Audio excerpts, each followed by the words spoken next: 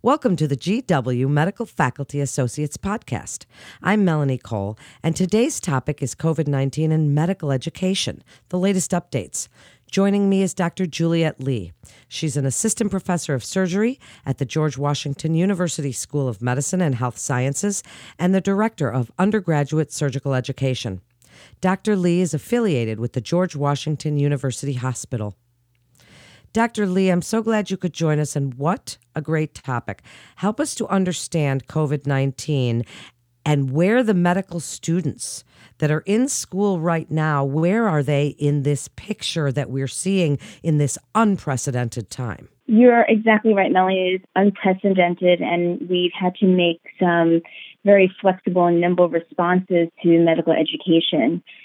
For our fourth-year medical students, this is probably the happiest time of their medical education when they've matched into their residencies. So they are right on the precipice of starting their medical careers and entering education for their residencies right at the onset of the worldwide pandemic. So they are actually entering their careers in a very interesting time.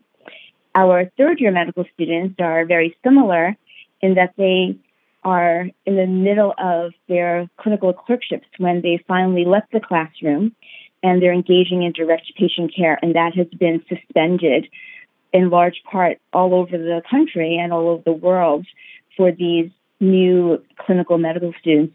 So we have had to adjust how we teach and train these medical students. Well, before we get into some online learning and things like that, where do they stand, the seniors, as to graduation? Unfortunately, all across the country, many of the universities and medical schools have actually canceled a traditional graduation and hooding ceremony. So the traditional cap and gown, walking across the stage in front of your loved ones and parents and friends and family, are probably not going to happen in the traditional way. We still have yet at GW to decide how we're going to celebrate their amazing accomplishment. So then on to online learning, because obviously they have to finish their education before even that graduation could take place. So I imagine it's challenging to keep students engaged and maintain interaction. I mean, with any of the schools, I'm thinking we're seeing that. But with medical students, it's more imperative than ever, right? Absolutely. And many of the differences of being a professional medical student compared to law school or business school is that direct human interaction. And as a student, you're actually practicing and learning the skills that you'll need to be a resident, a practicing physician or surgeon. So not having that direct patient interaction can be quite challenging. We're very lucky at our medical school to have an amazing Office of Medical Education who has some skilled people in distance learning and some of the tools that we're using. And we've become quite creative to try to teach some of these skills and to even look at some of the things we have around our house that can teach them certain skills, such as using a water bottle to simulate a mask to ventilate a patient. Well, I certainly think you would have to get very clever and very creative. And what about guidance on clinical rotations and direct patient care during this outbreak? Are they able to help where needed, or are there other specialties that they can lend a hand in during this shortage of healthcare providers? I think for right now, we are exercising extreme caution and safety for our medical students because they are not physicians just yet. They're not licensed to be functioning on their own and would still need direct supervision. So to minimize that contact with a supervising resident or an attending, we're just exercising extreme caution right now with our students.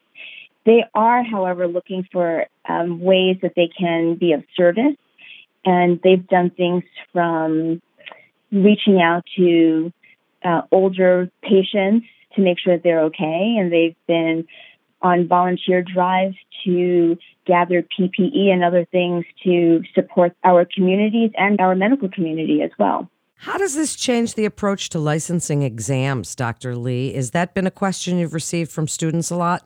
We have definitely had a lot of questions and some angst about it because they are quite high-stakes examinations for our students. We do know that the the medical boards have delayed taking the boards for about a month, I believe, so that we'll give this pandemic some time to reveal exactly how much of a surge we'll see in this country. But we are trying to continue to engage with our students and prepare them for the possibility that their exams may be delayed and medical school rotations need to be adjusted accordingly. Have we added telehealth as an option to classroom experience in teaching the medical students how to engage in telehealth with patients once it's time? Yes, we have.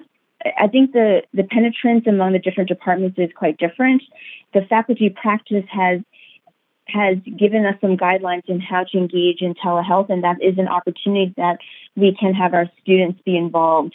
How the actual electronic logistics works, I don't have as much facility in explaining how that would work with the students, but we're definitely thinking about how we can engage our students in those telemedicine and telehealth interactions with our patients. Dr. Lee, one important point, I think, is the stress. Of course, there's a worldwide stress that we're all feeling, but medical students and healthcare providers alike are at a certain extra risk than the rest of us in some ways. They're out there on the front lines. You all are.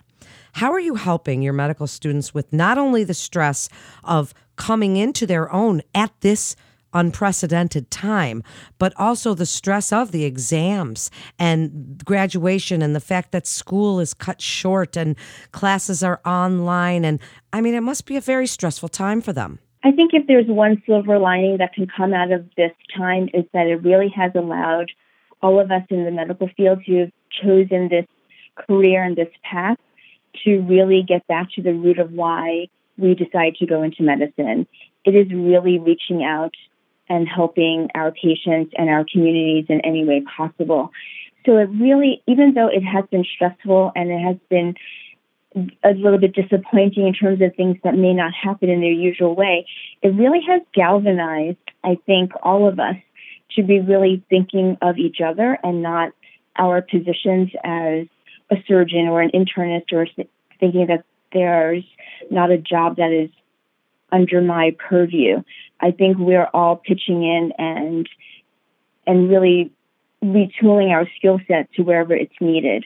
And I think it's shown the students what it means to be a physician, and it's the care of the patient at the very core.